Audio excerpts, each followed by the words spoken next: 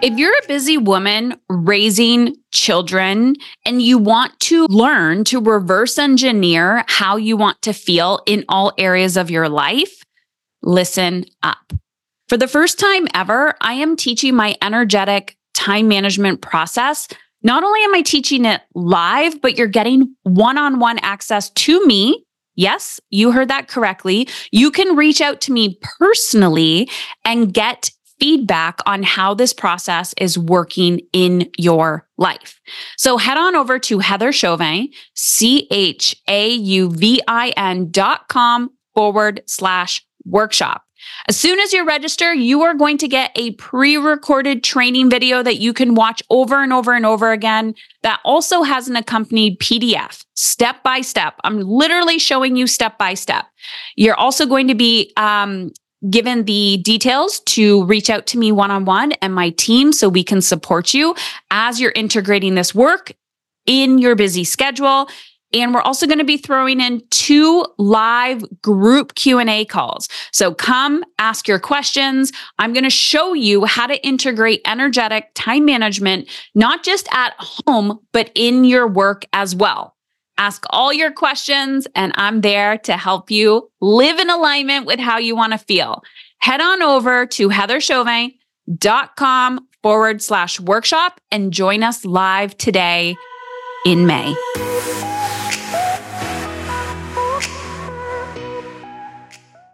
Hello.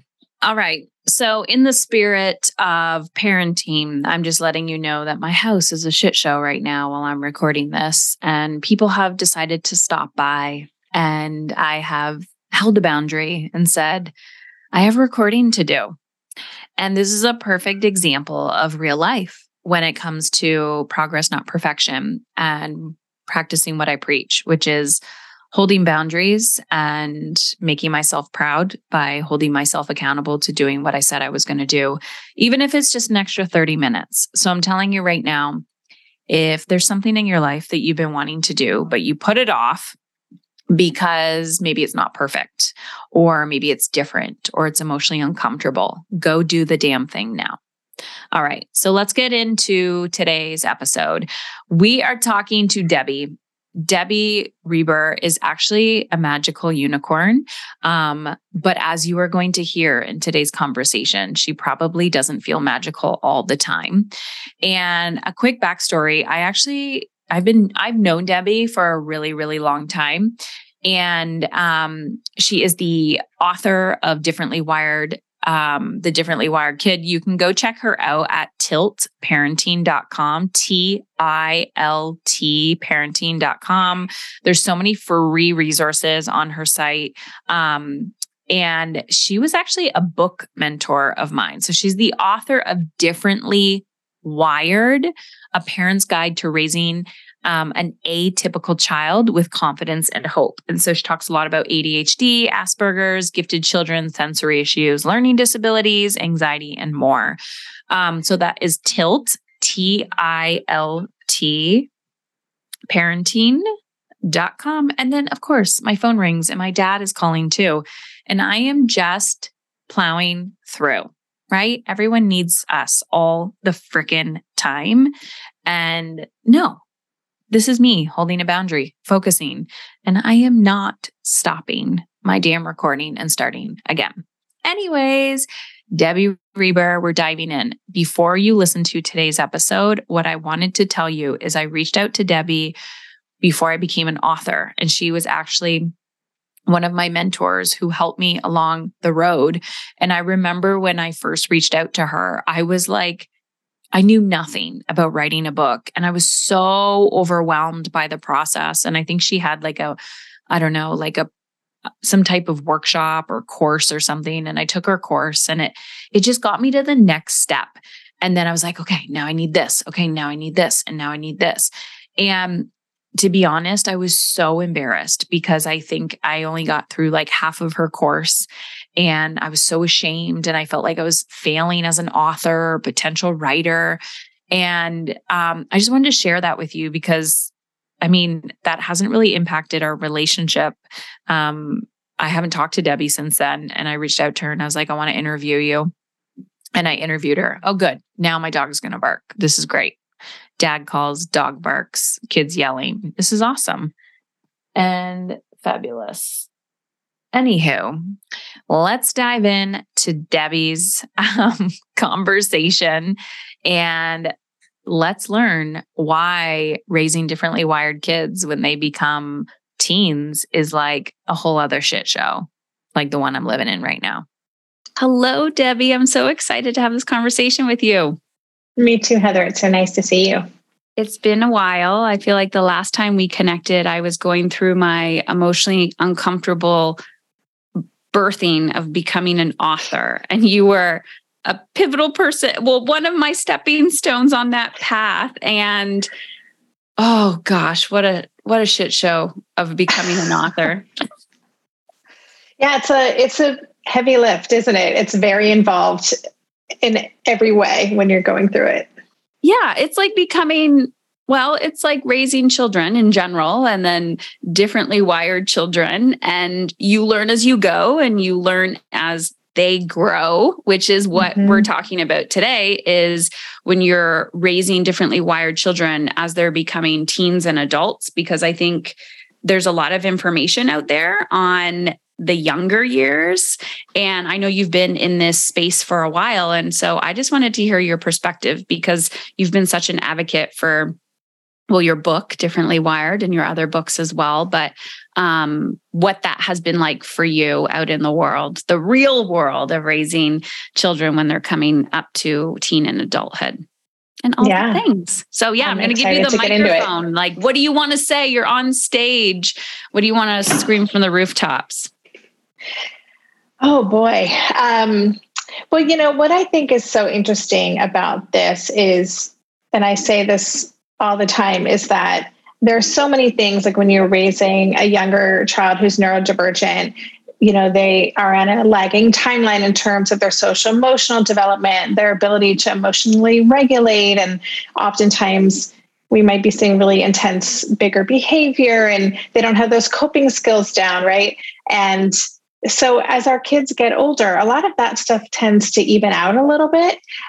So in some ways, it's like, oh my gosh, we made it, right? It's we made it through the rain, and we're in a new world, and we are.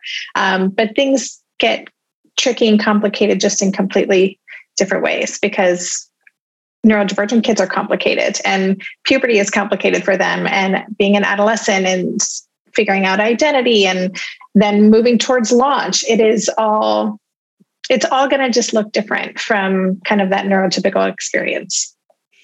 What did you notice within yourself going through that transition? Because I believe every human is different and everyone has their own unique human experience. But I, in particular, had something that I didn't expect to happen when my children were headed into teenhood, when they already have some differently wired, things that I had to let go of. So curious from your parenting or identity perspective, what you've noticed.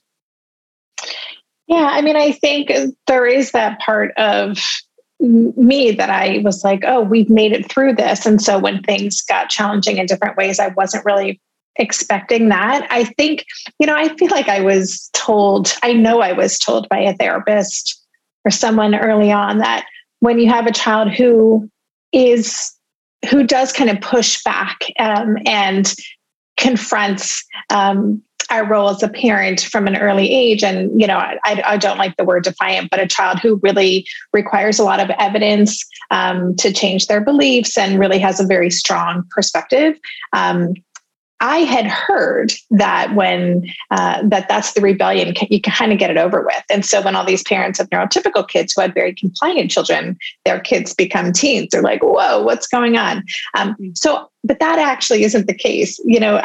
This process of individuation and which is so necessary, and figuring out who you are. And so whatever that dynamic is like, however close your relationship is, whatever it looks like, our kids are designed to, and they need to push back. And I don't know that I was really prepared for that and how it would feel to me. I was someone who homeschooled my child for many years too. And so we were thick as thieves. And so I had to just really kind of do my own work to be okay and to really support my child in, figuring out who they are on their own terms. Mm-hmm. Yeah.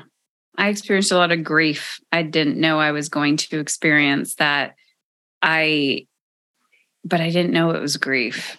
And it was bleeding into other areas of my life as well, where I felt very confused. And I was like, what is going on? Why does this feel like a completely new language to me? Like I've been at this for decades. Right. Yeah. I mean, I will say that a lot of this stuff corresponded with COVID and perimenopause. And so it was a very intensive experience for me on an emotional level that I certainly wasn't prepared for. A lot of the time felt like, I just don't know how to do this. I thought I knew what I was doing and I'd figured out systems and fluency in my kid and, and I have so many tools, as I know you do. And so I felt really well equipped. And so I think was kind of the biggest struggle for me, was just feeling like I'm out of my depth. I don't know what to do here. And I was also dealing with my own hormonal changes and my anxiety really went up and all of those things. So definitely a tricky time. So let's talk about that, and not necessarily like the specifics of your situation, but I think this is really important because I hear a lot of women talk about this, like even it's like perimenopause or menopause, and then their children are going through a new developmental phase or a different stage in their life. And I think culturally, there is this expectation, and I know I'm talking about like neurotypical children, but what I mean is children in general. But we can talk about differently wired children. How there is this like unwritten rule that the older they get, the easier it gets, and you kind of have gained momentum, and then you're good and you just keep sailing. But did you notice that you had to like maybe resort back to some tools that you haven't used in a really, really long time? Like when you maybe first time you got a diagnosis or something where you were like, wow, like I'm right back in that doctor's office. Oh, such a good question. I think, I don't know about to that level, but I think that there are so many, I don't know if rites of passage is the correct term, but there are, as our kids get older, there are these expectations and ideas that this happens at this age, and by this grade, we're doing this, and this is what the social life looks like. And then if you're on a trajectory to going up to university, then this happens this year. And so there are all of these ideas. And I think, especially for those of us who are focusing on different things when our kids are younger, right? We're working on the emotional regulation, the coping skills and all that stuff. When that settles down, I don't think a lot of us are prepared for all of these other things that can be really triggering for us as parents. And so with those kind of constant reminders like, oh, yeah, this is also going to look different. And this is going to look different too. And we're going to have to revisit this idea of being comfortable with a unique timeline and our own fears and anxieties being triggered because, as we move towards high school and beyond, we get reminders all the time about like what a typical pathway looks like. And so I think we kind of have to double down and do our own work and kind of tune out the noise. That's what I've had to do. I've had to get off social media certain times of the year and do things like that to really take care of myself, my own emotional well-being. Okay. I want you to hear what Debbie just said, because I think it's really, really important. She was talking about, so regardless, remember this series is called Beyond the Diagnosis. So regardless if you have a diagnosis or not, your child is a child. Okay. So she said something about, I think as humans, we like order. We love certainty. That's why a lot of people are not like, they're terrified of coaching because there's the uncertain of the future. So they don't get the help that they need. Here's my point. Your brain is always searching for certainty and comfort. And sometimes that will be falling back into things that are not healthy. So here's the thing. Culturally, we need to label and put people in boxes so we can categorize people and just from a systems perspective, from a development perspective, right? To prolong okay, this isn't normal. They need help. And so we can challenge and whatever. But when our brain is focused on categorizing our children and they are falling behind or they are different, that triggers our deepest wound, right? Our deepest fear. That triggers our primal brain of oh, I need to find certainty. I need to find certainty. And then we don't find that certainty because children are not wired that way. Children are going to chronically trigger us.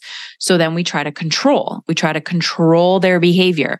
We try to control outcomes because we think when we control, we will have certainty. Okay. So I just want to make that point for you that if you are raising a differently wired child or a child in general that doesn't fit the mold of other children, and you're like, WTF, what is going on here? So your brain is doubling down on control, right? Controlling their behavior, controlling what they eat, control, because your perceived control equals certainty, but that's not really true.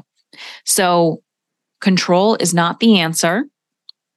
And this is where I talk about getting emotionally uncomfortable. So let's continue the conversation.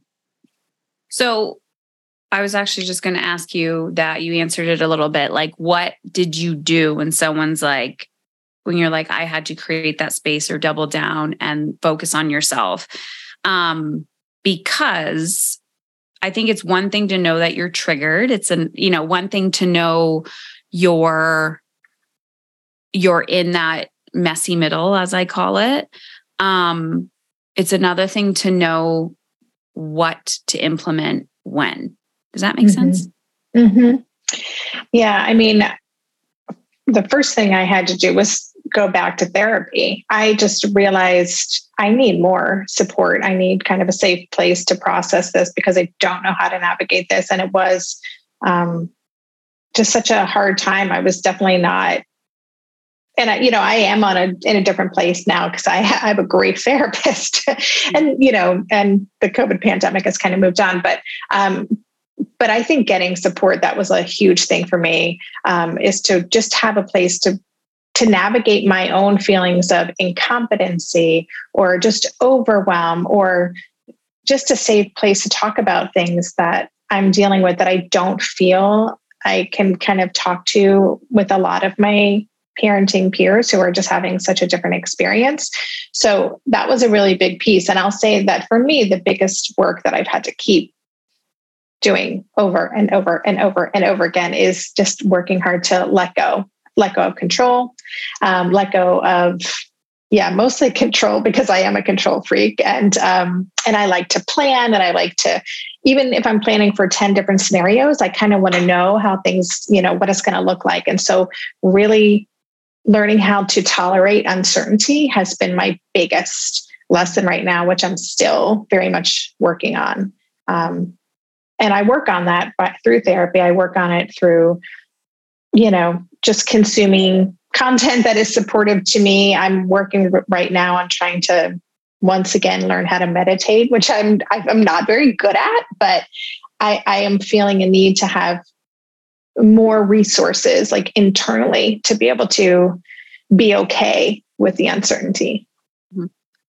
I so appreciate your vulnerability, because I think so many people listen to books, podcasts, stories, and they're like, what am I doing wrong? Because I still feel like I don't know what I'm doing. Mm-hmm. And to go through a journey, what is the saying? I'm going to paraphrase, I'm going to screw it up, but the more you know, the more you realize you don't know.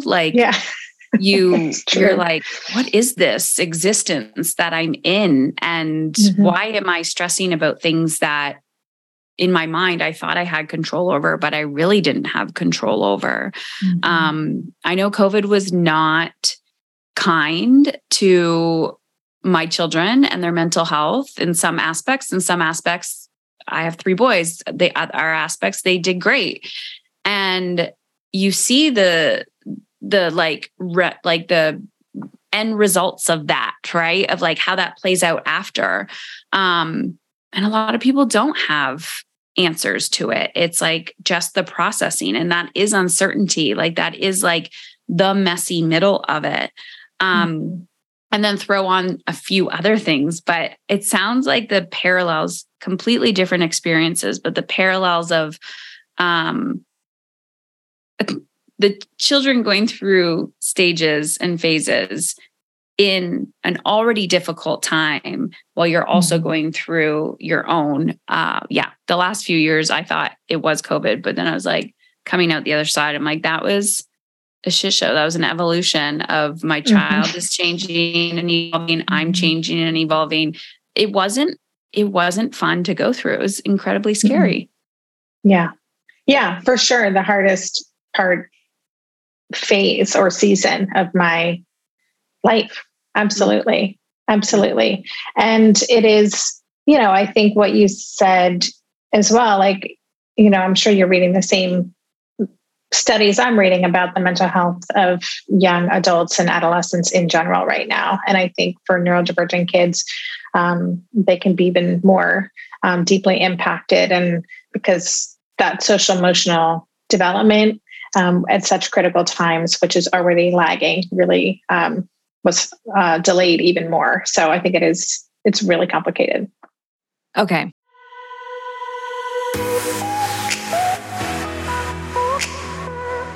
A quick word about today's sponsor, AG1. A few days ago, my husband asked me if we had any more AG1 left in the house because he gifted some to a handful of his buddies at jiu-jitsu and they wanted more. Proof that once you try it, you will feel the difference. At AG1, they relentlessly test to establish the benchmark for purity and potency, ensuring your health is in good hands. Simplifying your health routine shouldn't be a hassle, and AG1 achieves that by streamlining the process. Say goodbye to the jumble of pills and capsules. Just one scoop of AG1 mixed in water every day is all you need.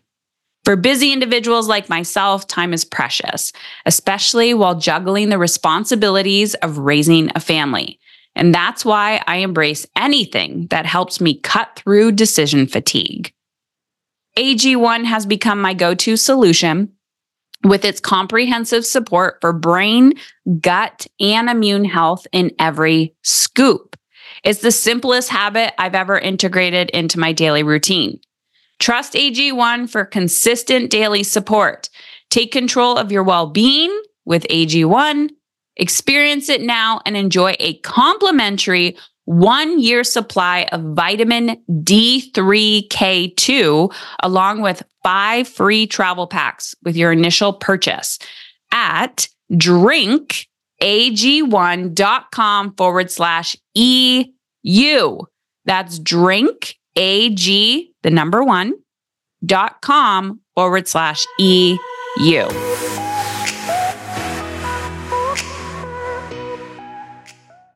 So she makes the comment about the social and emotional skills and the studies.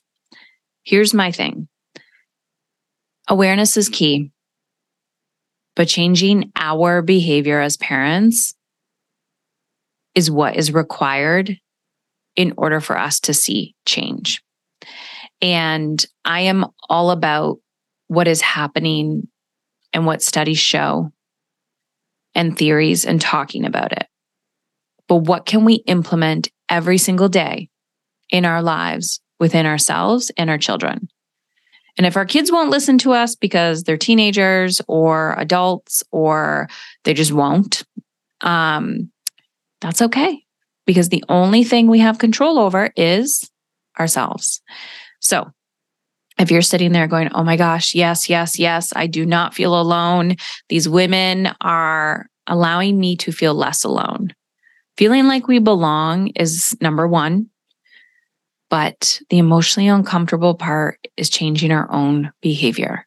So I want you to consider that. Yes, awareness is key, but what are you going to do about it? And if you're really stuck and you have absolutely no idea, you don't have a plan, you don't have the skills, you don't have the support, then I really encourage you to get on the wait list or the interest list for my mastery coaching program.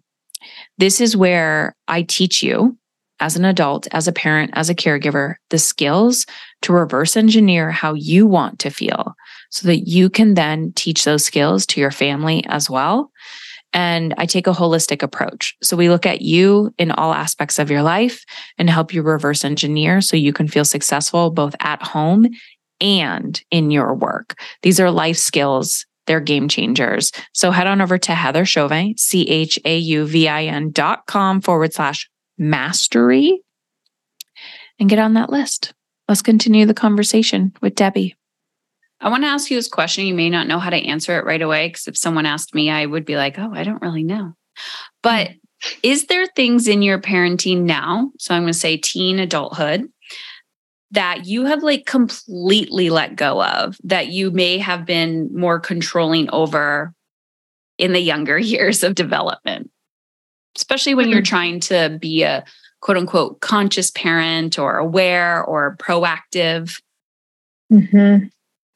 Yeah, that is a good question. I mean, I think I try to see myself now as a consultant to my child or a coach, or there's an author of a book called Finding the Magic in Middle School, Chris Baum, who uses the terminology of being a companion to our kids. And I really love that. And so I've let go of a lot in that kind of reframe of my role. I think because I did homeschool my child for so many years, and I'm, again, a really good planner and organizer, I was really kind of involved in goal setting and projects and, setting, mapping out things and being that executive function. So that was a big piece that I've really backed off and been working on. How do I scaffold? But that's very uncomfortable for me. And the amount that you really need to back off when you have a young adult. So that has been a big thing. And I think, certainly when my child was younger, both my husband and I were very much focused on certainly just more external behaviors. And I think with the more and more information we've gotten and what's happening in the neurodivergent space and just understanding of what is an adaptive behavior for someone who's neurodivergent, and that we really want to respect the experience of someone who's neurodivergent, that the way that their nervous system is responding, that's what we want to be supporting. And I think that shift has made me kind of just show up in a completely different way. And instead of looking at that external behavior and then like trying to address that, I'm more like, okay, how can we really support your nervous system platform, as Dr. Mona Jellicoe calls it? And so I think for me, the biggest change has just been what I'm looking at. I'm not looking at the external manifestation or behavior and addressing that. I'm really looking at what's triggered you. Why are you in fight or flight? How can we get you back to a place of calm and regulation? Mm-hmm. I see it as a visual of how we're such an integrator and a doer with our children when they're small, right? We're like, eat this, do this, do this, do this. They get bigger, bigger, bigger, grow. And now it's like, okay, like a little ping pong ball. Like there's some boundaries here. Mm-hmm. And you're going to ping and you're going to like test and you're going to push and you're going to explore. And I'll be your guide, like you said, the coach, the consultant. But oh, wow, when they're pinging, right? We're like, it's so intriguing to watch and observe. It has been mind-blowing. Mind-blowing is accurate. Yes. I'll share one other thing that I've been working on now that is very different is, I don't know if you're familiar with the concept of declarative language. No. It is, and I'm spacing on the name of the author, and we can maybe throw it in the notes for this. Okay. So the author that she was talking about for declarative language is Linda K. Murphy. And that's Declarative Language by Linda K. Murphy. You are going to want to check her out. Amazing. The notes for this, but declarative language is really effective with kids who are demand avoidant. So even a question, would you do this? How was your day? What happened here? Could be very triggering and kind of spark a kid into fight or flight.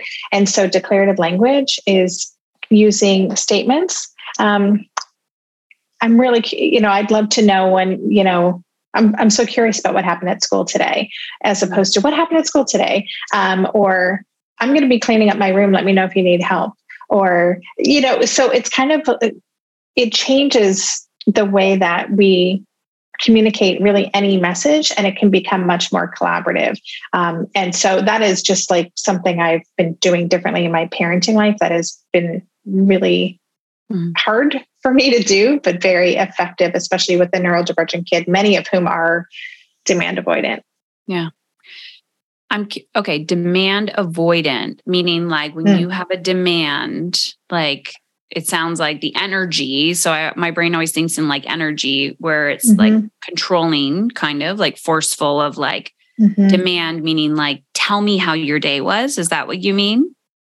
Yeah. Like a lot of neurodivergent kids, most I think have, for example, sensory processing differences, right? And so even the environment can feel really demanding. And so a lot of these kids have very small windows of tolerance about what helps them feel safe and regulated. And so a demand could be, we have to leave the house by 6 o'clock. We have to get out the door, put on your clothes. Do you help with this? How was school? Do this homework. Anything could be a perceived demand even. And so sometimes just a question. What I'm learning is that a lot of kids who are already wired to kind of go into defense mode pretty easily, that sometimes just a question, would you put on your shoes, can create a shutdown for some kids. And so changing it to, I wonder how fast we could put on our shoes today. I'll race you. Even that kind of switch is a different way that's not going to trigger that same, back off response in a kid. So this makes me think, one, I've never heard of this, and I'm going to have to read this book that you're telling me about. And we'll definitely put the author in the notes, because this is something along the lines of what I have had to do with my teenager, which I didn't know that I was doing. But one thing you said about the collaboration, the co-creation, I always ask, how do I want to feel? Right? Like, how do I want to feel in this conversation I'm about to enter? Even though it's emotionally uncomfortable, it can be triggering. Usually we want to feel connected. We want to feel collaborative. And Debbie, I can identify with I like to be the planner. I like to be controlling. I like to let's take action. Let's move along. And I can see how it's forced me to slow down a little bit and to be more collaborative in my communication, which is, yes, this is awesome. I'm so going to look into this, because I'm like, mind is blown. And I've been challenging myself to do that as well. And it's fascinating to watch the behavior and response where I'm like, oh, you're more open and receptive because I'm not being such a control freak. Yeah, you're not attached. And I think that is the thing with so many of our kids. I think most of us as parents, we're very invested in and enmeshed in our kids' emotional experience. And so I love that. That you kind of set that intention. How do I want to feel in this exchange? Because our kids read our energy. They're very tuned in. And so if we can go into those conversations or interactions really with our own clean energy, being clear on what our intention is, and kind of respecting our kids' autonomous experience and not making it mean anything about us. And that is not easy to do. But if we can do that, it's amazing how it not only will it kind of deflate or minimize conflicts, like it's going to completely shift how we feel in relation with our kids. And I love that you mentioned connection. To me, that is the most important thing. Yeah. Oh, the emotionally uncomfortable of like the disconnect, like wanting to be connected to your child, but not attached to their experience, like letting them be letting them find themselves and to figure that out. That is like this push pull. I've had this conversation many times with my children, my husband, where I'm like, it's this like, when do I lean in? When do I pull back? It's one thing to know you're holding a boundary or you're pushing back, but it's another thing that, you're being a teenager, like you're giving me pushback, but you're also trying to get your way a little bit, like to be like a scientist or like a detective where you're like, do I lean in? Do I push back? Do I test? Do I throw noodles at the wall? It's like, you gotta be a ninja. It's so hard. And you have to manage your own. So while you're figuring that out and trying to read the room and be fluent and nimble and whatever has happened in their day or where they are today and what's going on, that scaffolding, we build it up, we take it down, we put a little bit more here. Yeah. And it is a very uncomfortable dance while we're also managing our own triggers and our own fears and our own insecurities and am I failing my kid? And what is this person going to think? And I mean, that's why, like I say to my therapist, I don't know how to do this. And, and I keep saying, just tell me what to do. Give me a plan, and she's like, there is no plan for this. This is individuation. This is what you're doing. This is what we do. And of course, with the neurodivergent kid, who a lot of us as parents have been much more involved and have had to play that role of executive function and on a different scale, it can be especially just messy trying to figure out how do we do this together. Oh, you and I, we could talk forever and ever. Yes, I think so. This is just like the tip. So when people are like, I want more of Debbie, I want more of all of this, where can they find you? What do you have coming up in your world right now? Whether it's parenting related or not. Oh, good question. I always have a kabillion things going on, but I will say Tilt Parenting is kind of my hub for everything. And my podcast is still my primary, and you're going to be on it this fall. It's still my primary. We haven't scheduled it yet. You're like, oh, really? No, but yes. I'm like, yay. So that's still my primary way of communicating. I have a pretty vibrant community called the Differently Wired Club, which I'm going to be making some exciting changes to this fall as well. So those are kind of my two biggies. Awesome. I so appreciate your openness and vulnerability, Debbie. And it just gives me reassurance too that, we can try to be better every day and curious and the judgment, yes, we want to judge other people to control and do all the things, but it sounds like there's a lot of judgment within ourselves of unlearning as well, of like what a good mother is or how to raise the perfect child. So I just want to say thank you in general for being you. Thank you. Thank you so much for this conversation. I agree we could talk for a long time about this, but we need to talk about it because if we don't, then we all as individuals feel like I'm doing this wrong and we're not. Yeah. So we'll have all those links for everyone to go check you out and continue the conversation. So thank you, Debbie. Thanks, Heather. Okay. There you have it. So I just want to say you are definitely not alone. If you feel like you're alone, you're feeling overwhelmed, it's a very similar experience. And I truly believe in Debbie as a thought leader and also a resource hub. So you need to go to tiltparenting.com. She has a podcast. She has a book. And then you're going to go down the rabbit hole with her. And she is going to introduce you to some amazing speakers. And so I'm just going to read her bio quickly. Tilt Parenting founder and CEO Debbie Reber is a parenting activist, best-selling author, podcast host, and speaker, a certified positive discipline trainer, and a regular contributor to Psychology Today and ADD Attitude magazine. Debbie's most recent book is Differently Wired: Raising an exceptional child in a conventional world. I could read all the things, but what I definitely wanted to tell you is you just need to know her. Tiltparenting.com. If you are like, WTF, we have a diagnosis, we don't have a diagnosis. Also, if you gain value in this, share it with a friend. Tag me on Instagram, take a screenshot, tag me at Heather Chauvet. And this is how we're going to change the world, is sharing resources together. And that is why I put this series together. Love you lots. You're not alone. Let's keep going.